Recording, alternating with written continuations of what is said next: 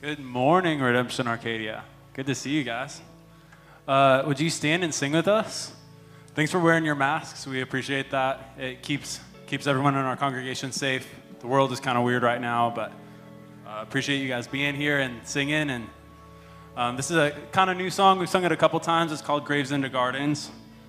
Sing with us.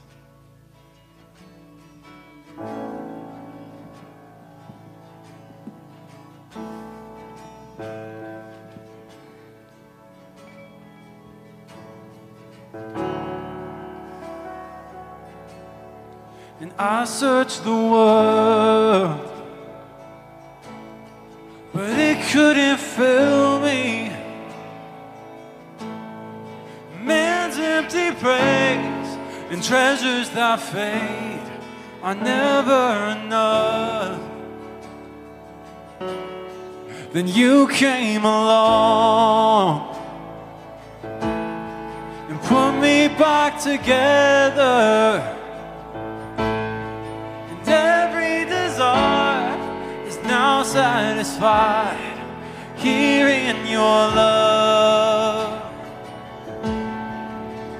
Oh, there's nothing better than you. Oh, there's nothing, oh, better than you.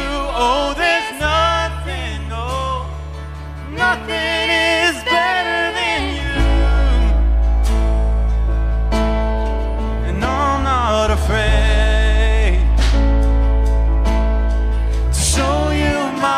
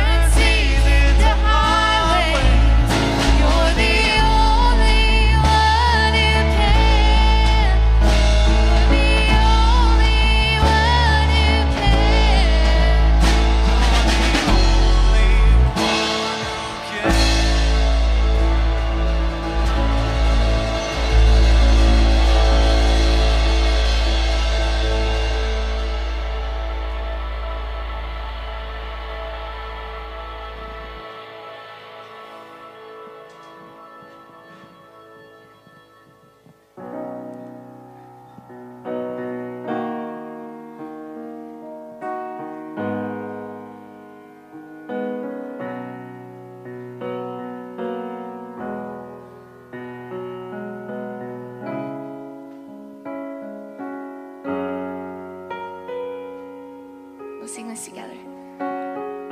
Turn your eyes upon Jesus. Look full in his wonderful face, and the things of earth will grow strangely dim in the light of his glory and grace.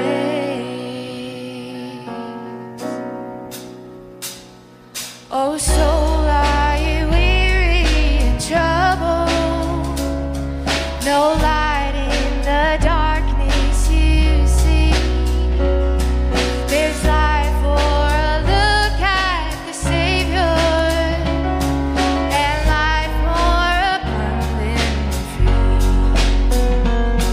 Through death into life everlasting, he passed and we follow him there. O'er us in no more have dominion, for more than conquerors we are. We sing turn. Oh, turn your eyes upon Jesus. Look full in his wonderful face, and the things of earth will grow strangely dim in the light of his glory and grace. His word shall not fail you, he promised. Believe him and all will be well. Then go to a world that is dying, his perfect salvation to tell.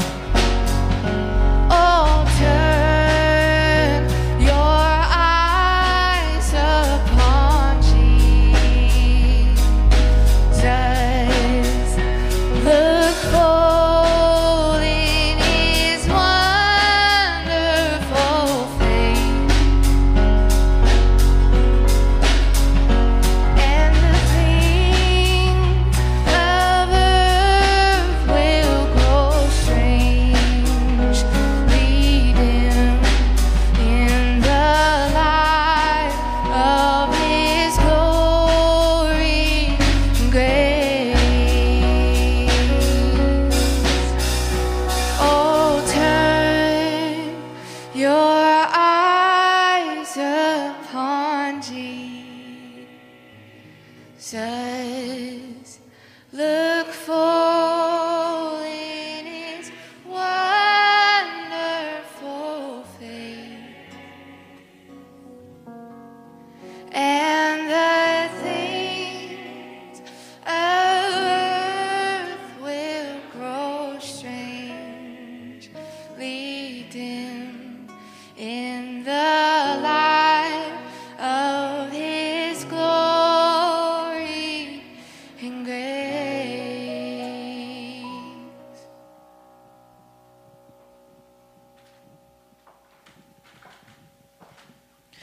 Pray with me. God, you are worth our attention. God, you are worth our praise. God, we desire to be closer to you, God, because we know and believe you are closer to us, God, closer to us than we realize. And so, God, we acknowledge that today and ask, God, that you would draw still more near to us, God, as we turn our eyes towards you this morning. We pray all this in Jesus' name. Amen. Thank you, guys. You can go ahead and take your seats. Well, welcome, Redemption Church. If you're new here, we want to especially welcome you. We're glad you're here, whether in person or joining us online. Thanks for being here. We're one church in 10 congregations throughout Arizona. We're gospel-centered and outward-focused. We believe that all of life is all for Jesus. Now, we're going to rejoice today in the gift of new life in the church. We're going to do child dedications, so we're super looking forward to that. Now, remember, child dedications are not simply a replacement for baptism. That's not the goal here. The goal is a pattern that we see in Scripture of presenting children new life in the church before the church community, and then the parents are going to express their intentions to you all and how they want to raise their child in the church, and then we as the church are going to respond with love and support and care in ways that we are able. Sound good? So families, why don't you go ahead and make your way up, and when you do, there's a green label microphone one of you can grab there. Look at her dress. Oh my goodness. This is the best. So yeah, one of you here on this corner, one in the middle, and then one over here. Yeah, thank you. Oh my goodness, this is the best already. We know that Scripture has a lot to say to parents, because the way that these parents, the way that they teach in the home, another word for that is discipleship, the way they disciple in the home matters to God, because Jesus loves kids. Which, as I said a couple weeks ago, that's easy. We can hear that and go, yeah, totally, kids are awesome. Look at this. Look at these little kids here. They're awesome. That's easy for us to see, right? But Jesus really valued and loved them in a way that was special and unique in his time. We see in passages like Deuteronomy that parents are to first love God with everything they have. That's our call as well. And then they are to teach and instruct in everything they do in the home. The Bible describes it as when you walk, when you lie down, when you sit, at all times. Write it all over the place and talk about it all the time, the works of God, the instruction of God. So it's a high call. It's an important task. And so why don't we have these parents introduce themselves and their family to you all so we can get to know them. I'm Trey. This is Hannah. And then this is Presley Pine. I'm Joe, this is Courtney, and our son, Cade Wiltz. Thank you, guys. I'm Jordan, this is Emily, and this is Mackenzie Ann. Awesome. So you guys are all friends, right? So they wanted to do this all together. They know each other, they're in community together, and so you guys all know each other and are friends, which is great. How cool that you guys have babies in the same age. You'll get to raise up together. It's really sweet. Do you want to here, I'll take that. You plug that in. All right. So, there we go. There we go. I was wondering if those were going to make it up. That's little Presley. Look at that. So cute. And the last one.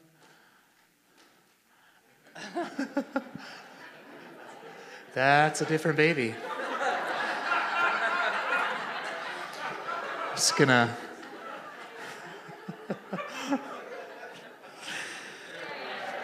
Hey!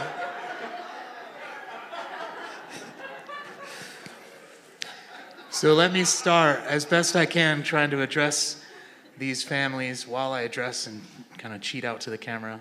This will work. Let me just start by encouraging you all. And this is what I tell every family that comes up here. Your family didn't begin the first day that this child came into your life. Your family began the day you two said, I do. That's when your new family began, right? That's a reminder for me. Every time I say it, it's a reminder to me that the most important thing in my family is my marriage. And that's my prayer for you all, is that you'd remember that. Your relationship with God comes first. Your relationship to one another comes second. And your relationship, your investment in pouring into these kids comes third. It's important for them to see that we love God more than anything. We love each other. My kids still are surprised when I say, I love mommy more than you. But I love you a ton. Yeah, so it's that kind of dynamic we're talking about. It really prioritizes in a way that's healthy. The best gift you can give to these kids is a healthy marriage that is founded on the gospel of Jesus. That's the best thing you can do for your family. So I'm going to say 3 statements to you all. If that's your intention at the end, I want you to respond with this. We will by God's help. Okay? We will by God's help. Will you bring them up in the regular worship and teaching of the church, that these kids may come to love the church and so come to love and trust Christ as their Savior and follow him as Lord? If so, answer, we will with God's help. Will you, by God's help, work to provide a home with the gospel on full display? The idea here is they don't always have to see the best and most polished version of you, but really discipleship is letting them see the unpolished and unfinished parts of you, really pressing into the gospel. If so, answer, we will with God's help. Lastly, will you model genuine life in Christ to these kids? Recognizing we can't save them as much as we might want to. We can't do that. And so we pray for them. We pray with them. We serve God with them. Will you strive to live all of life, all for Jesus? If so, answer, we will with God's help. And lastly, the church. Before God and before one another, members of Redemption Arcadia, will you be faithful Christians? Simply, just be faithful to God. Live all of life, all for Jesus. And as you have opportunity, pray for these families. Work to find ways to support them, especially if you're in community with them. If so, answer, we will by God's help. It's a sweet thing, right? We're going to start that right now. So raise your hand forward and pray with me over these families. God, we ask first that you would bless these families. Bless them richly and abundantly, God. We pray that their marriage, the marriages up here, would remain steadfast and firmly fixed on the foundation of you, Jesus, in your word, that those rhythms that they began, even as dating, of reading the Bible together, praying together, that those things would remain despite all the challenges coming their way, that those things would remain. And God, we ask that you would save these children, that as they grow up in the church and as they see, man, Jesus is real, this is real, that they too would be drawn to faith in Christ. That's the goal. So God, please save these children. And lastly, for us, God, the community, help us to be a community that would love, support, encourage, and exemplify Christ in all that we do. In Jesus' name we pray. And everyone said, Amen. Let's thank them for coming up. Thank you, guys. Now please stand for the reading of God's word.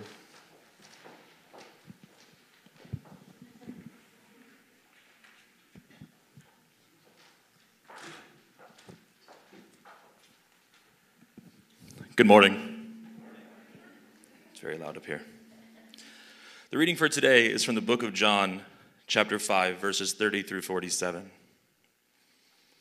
And Jesus said, I can do nothing on my own.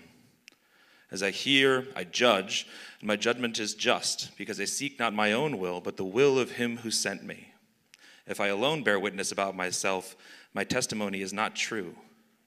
There is another who bears witness about me, and I know that the testimony that he bears about me is true. You sent to John, and he has borne witness to the truth. Not that the testimony that I receive is from man, but I say these things so that you may be saved. He was a burning and a shining lamp, and you were willing to rejoice for a while in his light. But the testimony that I have is greater than that of John. For the works that the Father has given me to accomplish, the very works that I am doing, bear witness about me that the Father has sent me. And the Father who has sent me has himself borne witness about me. His voice you have never heard, his form you have never seen, and you do not have his word abiding in you, for you do not believe the one whom he has sent. You search the scriptures because you think that in them you have eternal life, and it is they that bear witness about me, yet you refuse to come to me that you may have life. I do not receive glory from people, but I know that you do not have the love of God within you. I have come in my Father's name, and you do not receive me. If another comes in his own name, you will receive him. How can you believe when you receive glory from one another and do not seek the glory that comes from God? Do not think that I will accuse you to the Father. There is one who accuses you, Moses, on whom you set your hope. For if you believed Moses, you would believe me, for he wrote of me. But if you not believe his writings, how will you believe my words? This is the word of the Lord. Please be seated. Thank you, Ben. Morning, Arcadia. Great to see you. As I understand it, in the New Jerusalem, in heaven, there will be a select group of scripture readers, and Ben is already on that list. So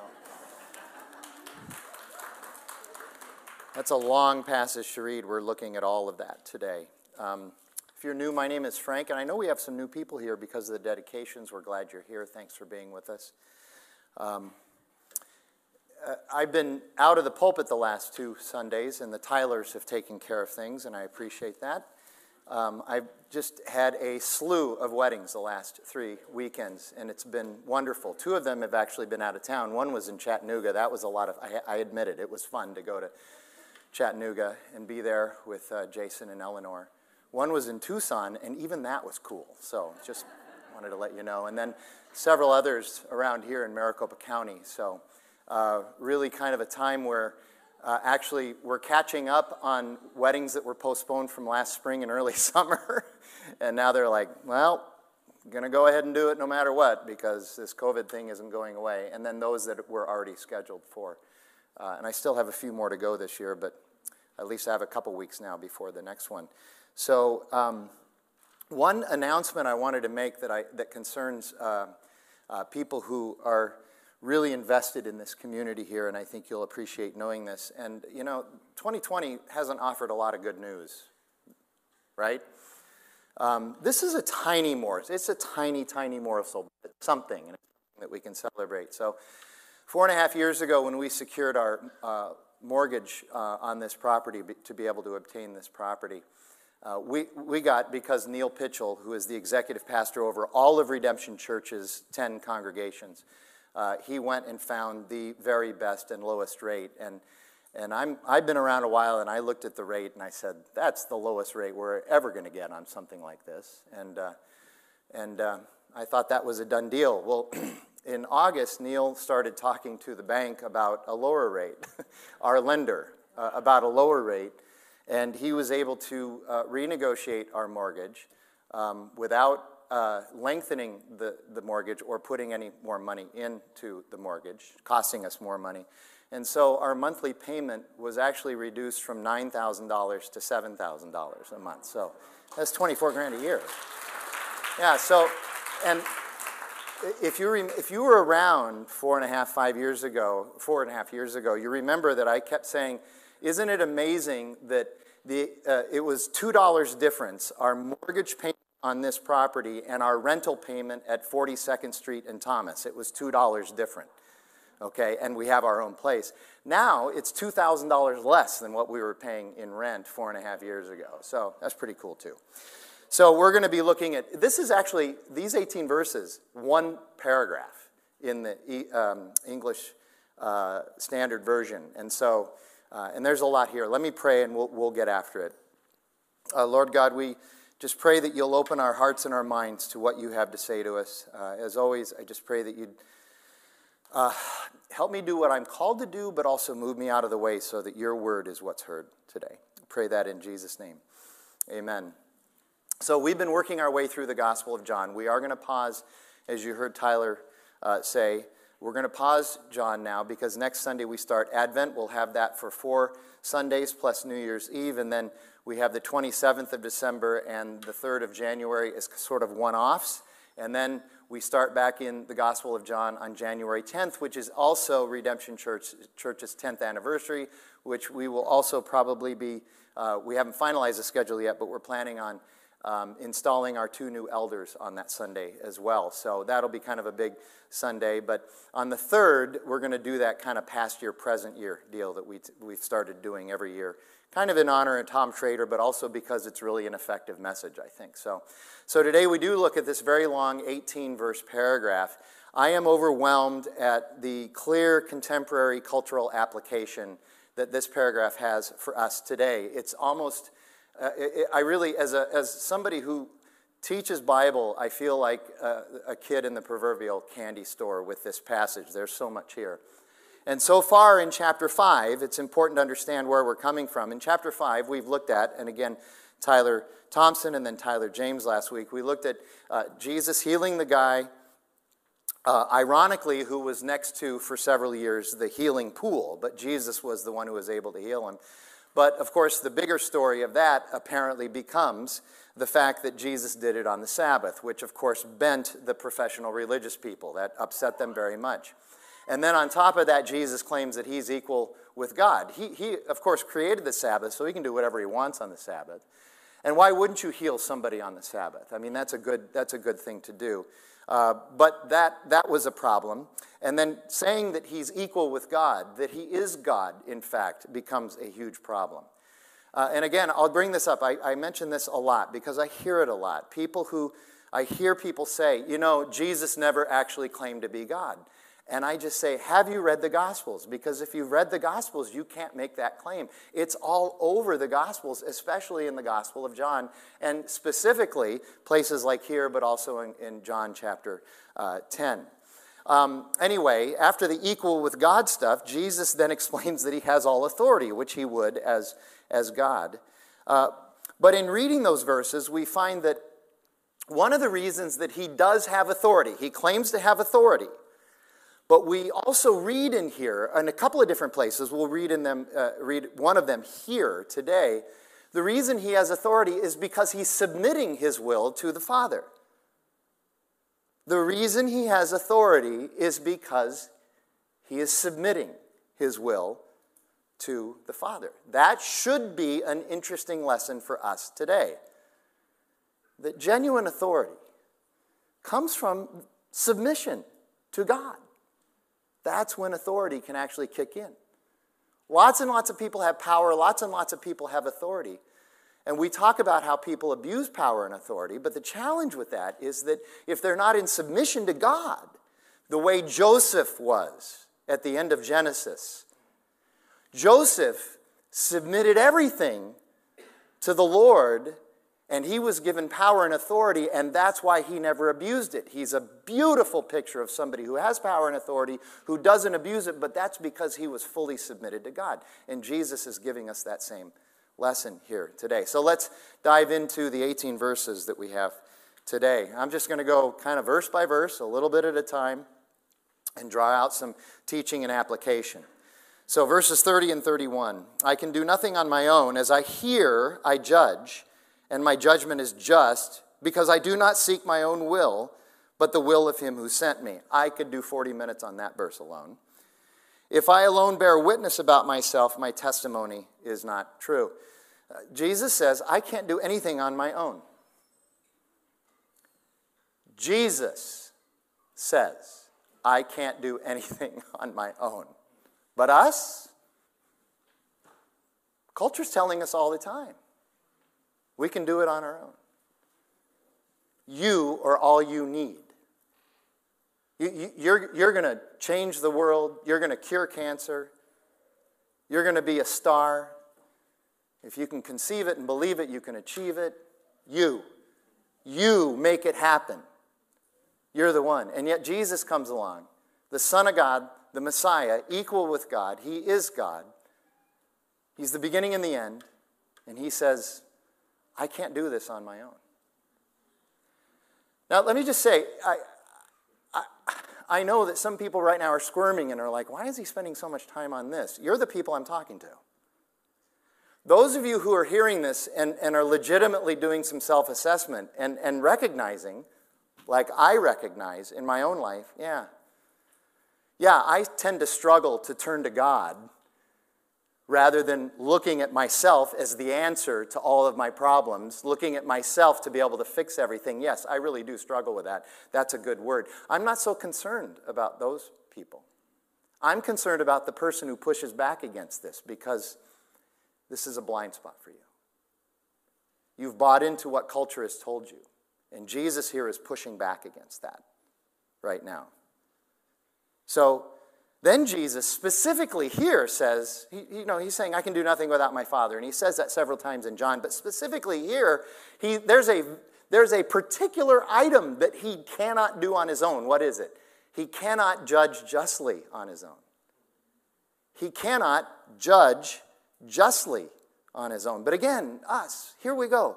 We believe that if we just go deep enough in our own hearts, then we're going to be able to judge justly. We really believe that because we've been told that, and we like that. We buy into that.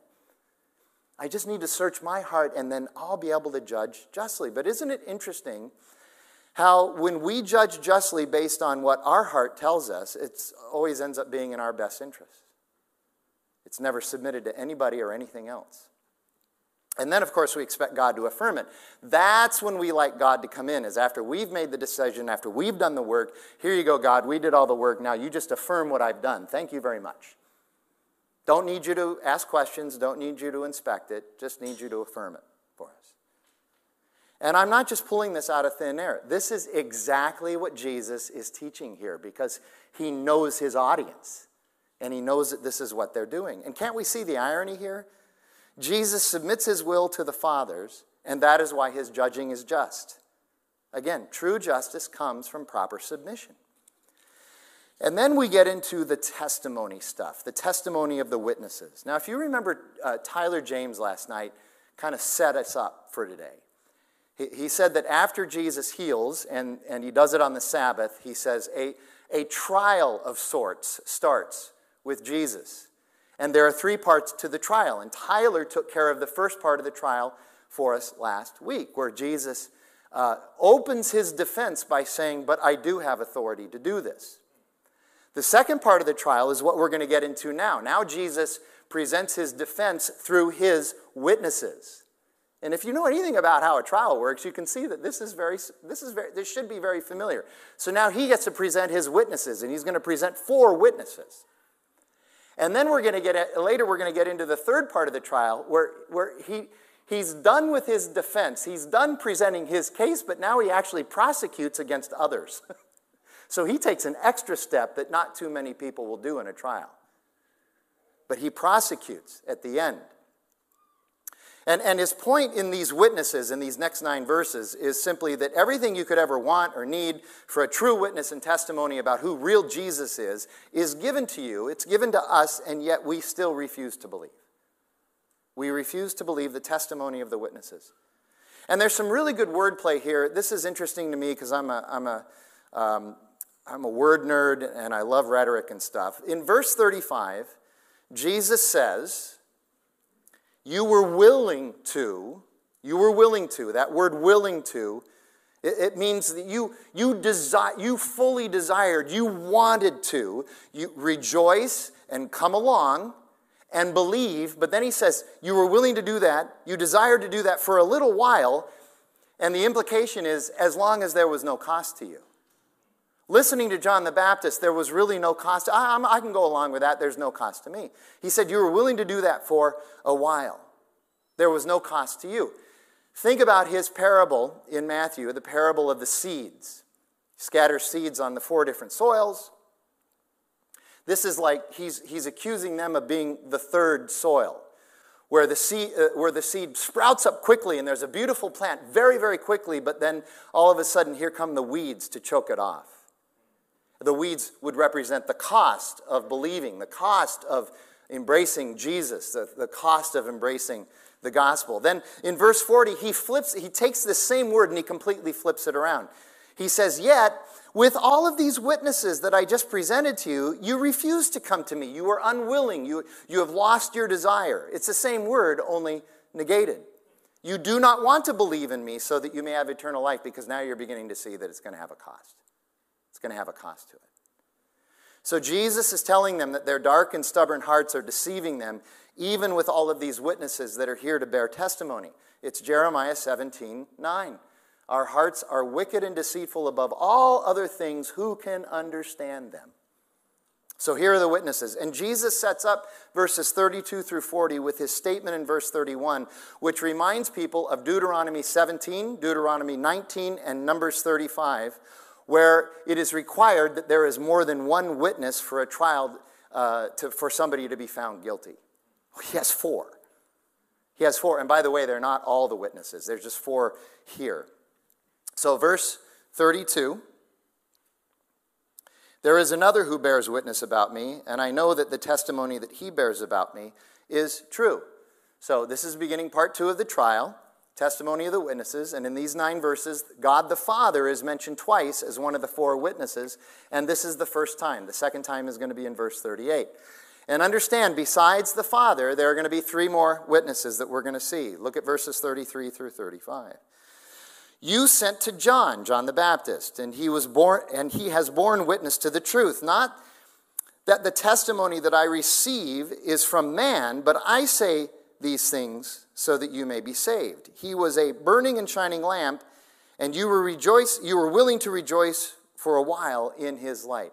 So John the Baptist bore witness. He is witness number 2. And we see this lamp and light language here. Very clear in their context what Jesus was communicating. We're not so sure about the lamp and the light, but in their context, they knew exactly what Jesus was saying. A lamp in their context was a small handheld source of light, like a flashlight. But the light refers to the illumination of everything, the revelation of everything. So John the Baptist was the lamp pointing to the light. Jesus is the light of the world. God says in Psalm 132 that he has prepared a lamp for his anointed. And John the Baptist is that lamp, and he testified repeatedly to Jesus' light, to his divinity. And then you look at witness number 3 in verse 36. But the testimony that I have is even greater than that of John, for the works that the Father has given me to accomplish, the very works that I am doing, bear witness about me that the Father has sent me. So he's saying my ministry, my works, my miracles bear witness. And I think Jesus has a point. He's got a point. Look at what he did. Look at what he's doing. Miracles, healings, supernatural beverage transformation, teaching that's better than Tom Schrader's. I mean, this is not magic. This does not happen by accident. This is something that God is doing through Jesus. You cannot just chalk it up to magic or luck. These things bear witness. They testify. Verse 37, the Father is mentioned again. And the Father who sent me has himself borne witness about me.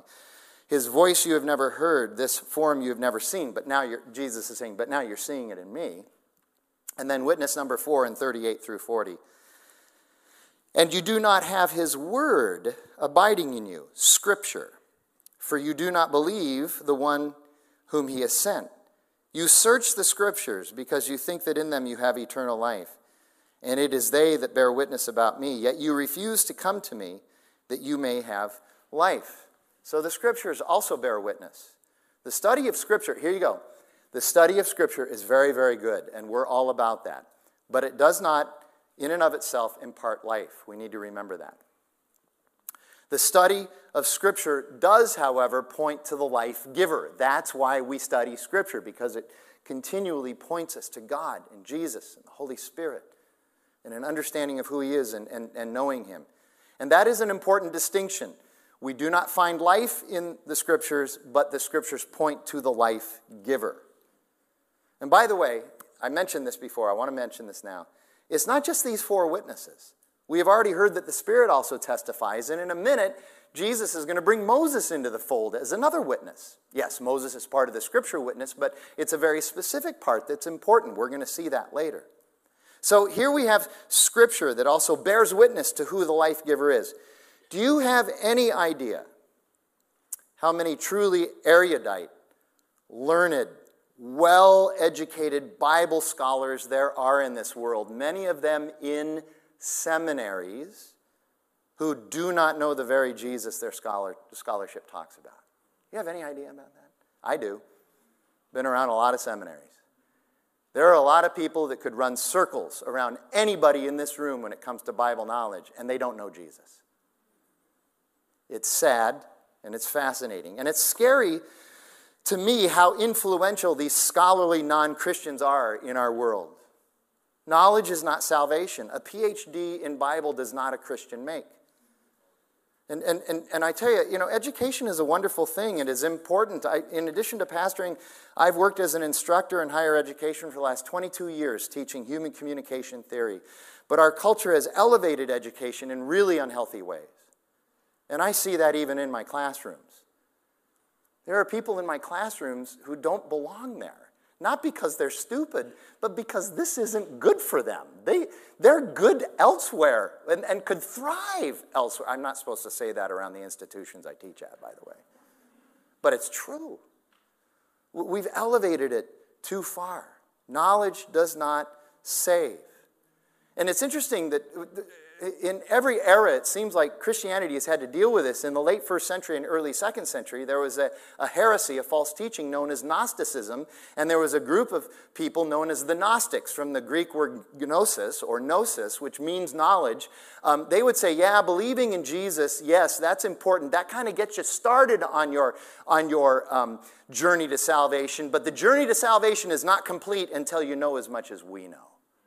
And they became all about the knowledge, and they said that true salvation comes through knowledge. Here you go, it's not the gospel, it's Jesus plus something. It's Jesus plus knowledge. And the Apostle Paul, one of the most knowledgeable guys ever to live, made sure in his letters that whoever he was writing understood that knowledge is good, but knowledge does not save us. And John, the author of this gospel, also in his letters wrote a lot about that as well, because he was writing late in the 1st century and he was beginning to deal with that false teaching a lot. Study the scriptures, yes, but let them point you to the true light. Let them take you to Jesus. So here are your 4 witnesses. They are the Father, John the Baptist, Jesus' own works and miracles, and Scripture. Pretty good. So all of this, Jesus says, and you still won't believe. Look at verses 41 and 42. I do not receive glory from people, but I know that you do not have the love of God within you. You don't believe. You don't get it. Okay? Again, think in terms of this trial. That's how Jesus is talking about this, with his shadowy references to the Torah's witness requirements in Deuteronomy and Numbers. Verses 32 through 40, we have 4 different witnesses coming from 4 different angles and perceptions, all testifying to the exact same thing. Jesus is the Messiah, the Savior, the Son of God, and in a minute we're going to hear from Moses as well. So for a jury, this would be a 15-minute conversation, if that, done deal. Yet we reject Jesus even with all these witnesses and all this evidence. We are so blind. Why? Why are we so blind?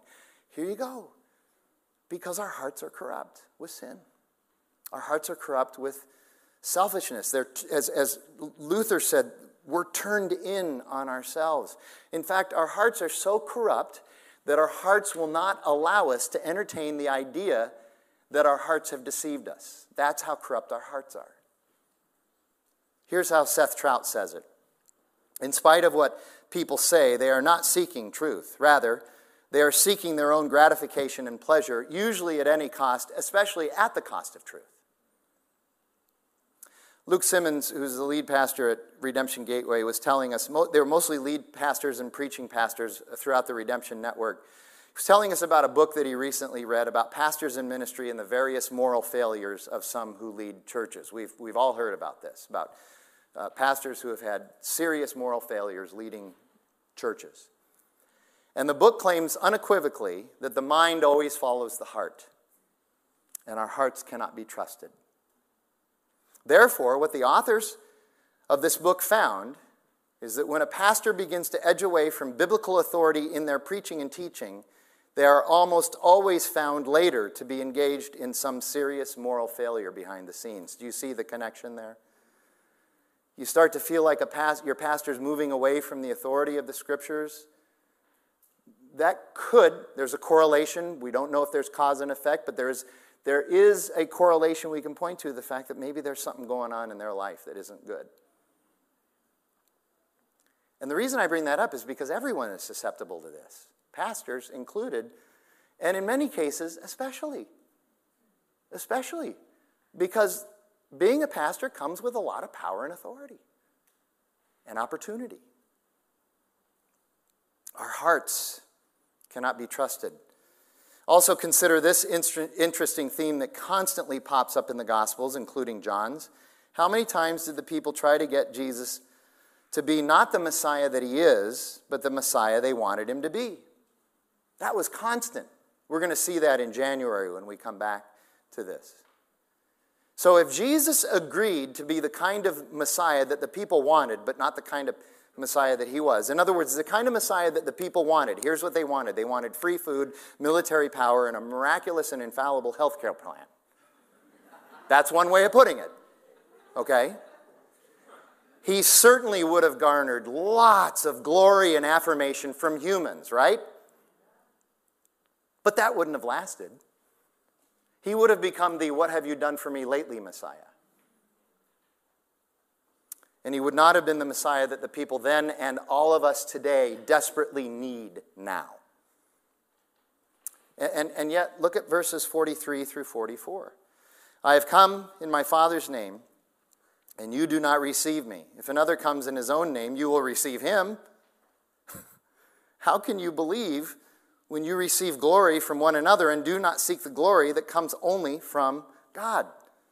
See, you and I will believe nonsense if some human being says it, and especially if some human says something that gives you some measure of esteem and glory and affirmation. You'll believe that. We'll believe that.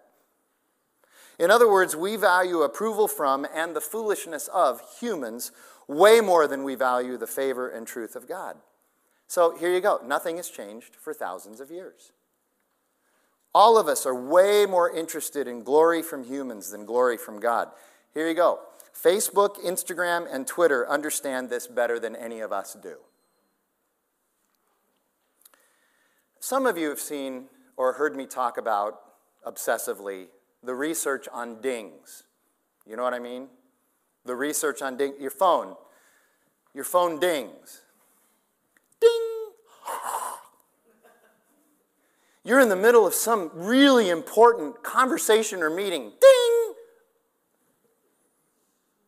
This is so much more important because that ding means somebody wants you, somebody liked you, somebody favored you, somebody retweeted you, somebody affirmed you, somebody reposted you. Oh boy. And the research shows there is cause and effect here. When you get the ding, you get a little shot of dopamine. We're addicted to our phones. We are addicted to our phones. People in my generation have acquired this addiction. There are people in generations behind my generation who are born into this addiction. We love the dings. We want dings. If only God would ding us. But he does. He does. Read his word. Read his word. He's constantly dinging us. Constantly. He dings us with how much he loves us.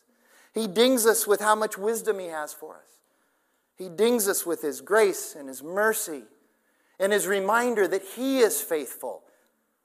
He dings us with how he's willing to correct and discipline us so that we might know true joy. And he dings us with how much he has sacrificed for us. God dings us way more and way better than Facebook, Twitter, Instagram, Tinder, Snapchat, whatever your deal is, way more than any of those. Galatians chapter 1. Paul writes, am I now trying to win the approval of human beings or of God? Am I trying to please people? If I were still trying to please people, I would not be a servant of Christ. Notice, if I were still trying to please people, that was his life for many, many years. And it was a rat race. Somebody said, I don't know who it was, but here you go, it's true, so I got to put it up on the screen. You can be faithful or popular, but you can only choose one. Here you go, even Keller gets in on this. Tim Keller writes, the very core of the gospel presentation is to show people that in some way or another, they've been trying to make themselves right and they've been failing. That's exactly what Jesus is on his horse saying to us here. Also, really important to understand. And this cannot be understated. One of the things that Jesus is doing here is he's predicting that there will always be false Christs heralding themselves to us. There will always be pious religious figures holding themselves up as some sort of savior, if not the ultimate savior. And there will always be people willing to be led astray to their own destruction. Does anybody remember Jim Jones? Okay, those of you who don't know that name, in Jonestown, Guyana, you're younger, you should look that up and understand that. Or you should buy Jeff Ginn's book, Guinn. The Road to Jonestown, and read that book. It's a long book, but it will fascinate you. The number of people who followed Jim Jones literally to their own destruction. He was a false Christ. 1978. Jesus warned about him. In verse 44, the main reason people do not believe in Jesus is because they do not long for the favor of God, but rather the approval of humans and the desire to be able to say things like, in my heart, I know I'm right. Again, just look at verse 44 one more time. Let me read it. How can you believe when you receive glory from one another and do not seek the glory that comes from the only God? Tyler Thompson says, the glory of God is the true glory, but the glory that comes from other human beings, those are the lesser glories, but we prefer the lesser glories. We do. The glories of others, affirmations of others. Why do we prefer the lesser glories? Because, ultimately, you and I believe that we can control these lesser glories. We can't control the ultimate glory, the true glory, but we can try anyway to control the lesser glories. And for years, honestly, for years, those lesser glories have served us well. Our wealth, our comfort, our pleasures. But what happens when the trials come? What happens when the challenges come? What happens when the suffering comes? What happens when the persecution comes? We need Jesus. We don't need a political party. We don't need an ideology. We don't need a cause. And we don't need the favor of others. We need Jesus. We need the gospel. And so we wrap this up with the last 3 verses. Do not think that I will accuse you to the Father.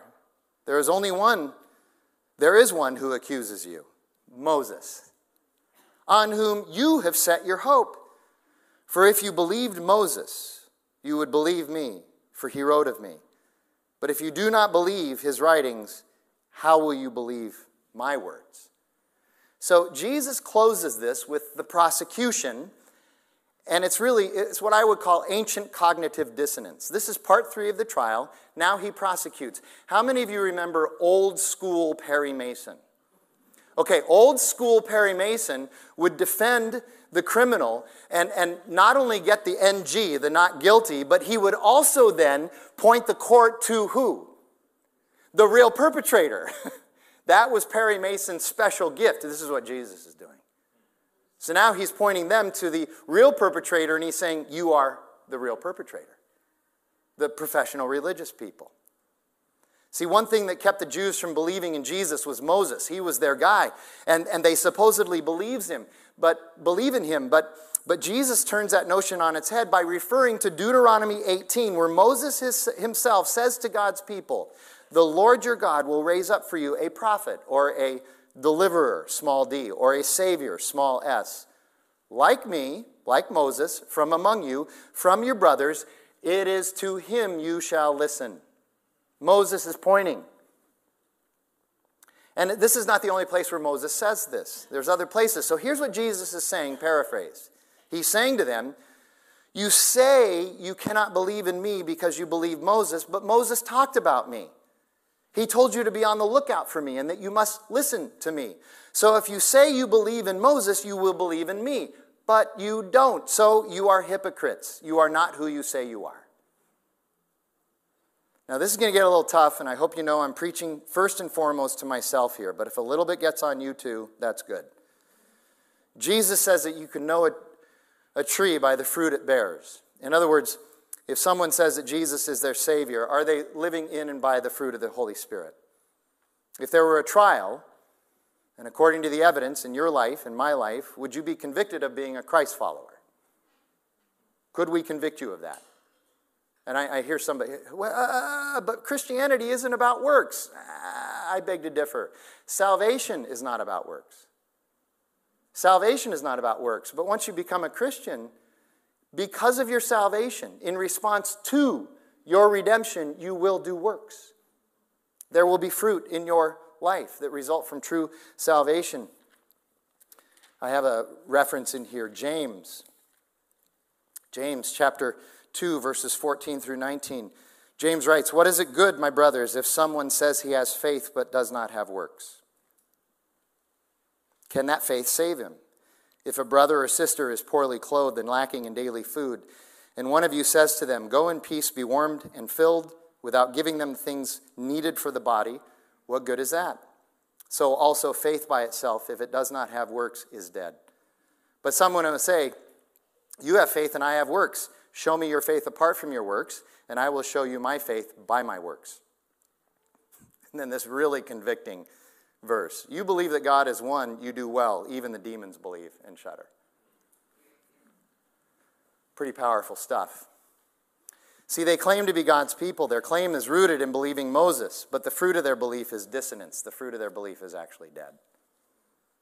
Jesus is merely pointing out the inconsistency of their words and their actions. So, what's the message for us in that? Praise God for grace, right? And here's why. Because none of us can truly live up to the hype of stated belief in Jesus. None of us can.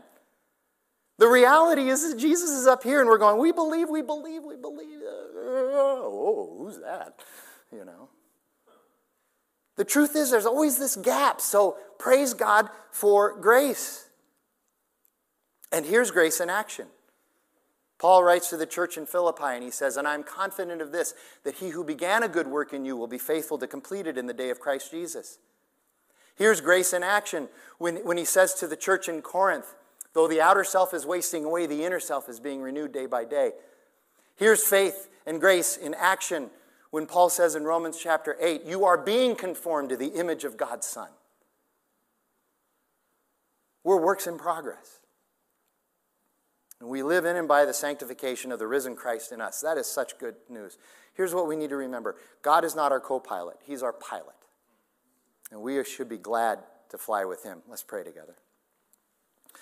Lord God, I pray your word would be heard. And I pray that by the power of the Holy Spirit, eyes would be open, ears would be open, hearts would be transformed, minds would experience that metamorphosis that is needed so that we can test what is true and know what is good and excellent and praiseworthy. So I pray that that would be in our lives, and I pray that in Jesus' name. Amen. So I haven't looked, but I get the sense that we're a little late, so I'm going to do this as briefly as I can. We're going to come to the Lord's table. So if you have your kit, you can open it up now. If you don't have one, please go into the lobby, grab one. Not a problem. I want you to have one.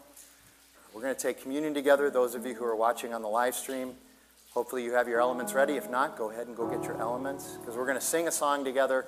We're going to come to the Lord's table, remembering that this is the body of Jesus broken for us and the blood of the new covenant poured out for the forgiveness of our sins. And in this we confess our sin, we confess and testify that we know Jesus, and we celebrate our salvation, and we proclaim his death until he comes again. And again, we know that people need prayer, and so we will be masked up in the corners here on the wings. If you need prayer, please come forward, and there will be people staying after the song as well if you want to come up afterwards.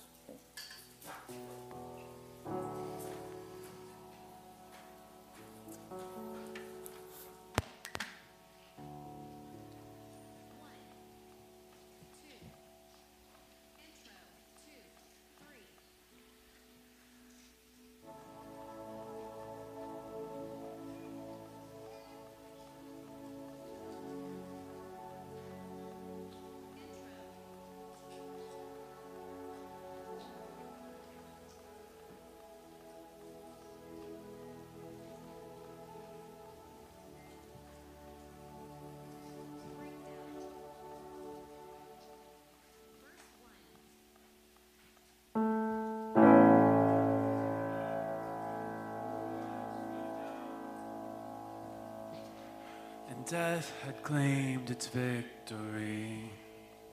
The King of love had given up his life. The darkest day in history. There on a cross they made for sinners. For every curse his blood atoned. final breath and it was finished. But not the end we could have known. Before the earth began to shake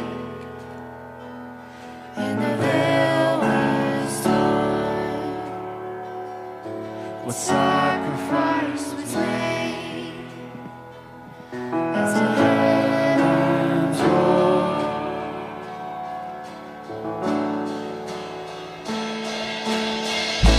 And all hail King Jesus, and all hail the Lord of heaven and earth. All hail King Jesus, and all hail the Savior of the world.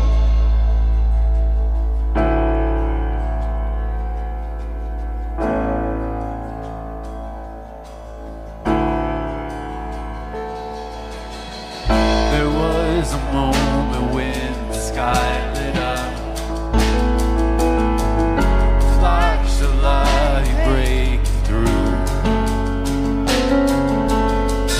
When all was lost and crossed eternity, the King of life is on the move. For in a dark cold tomb where our Lord was laid, One miraculous breath, and we're forever saved.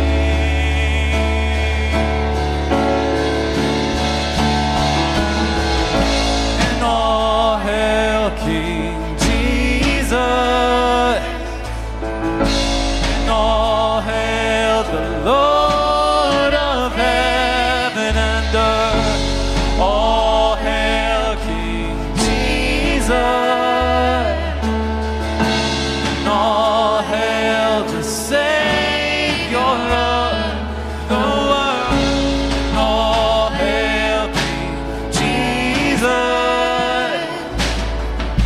and all hail Lord of heaven and earth. All hail King Jesus, and all hail the Savior of the world.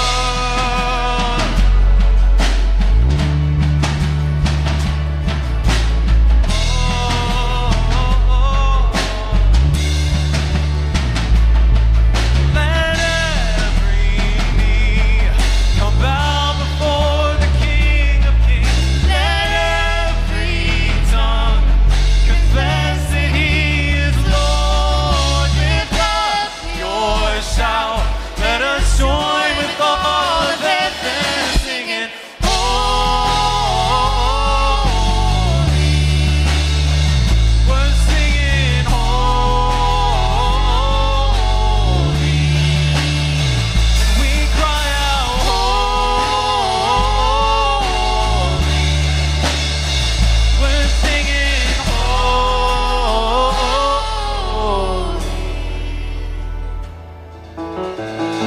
And all hail King Jesus,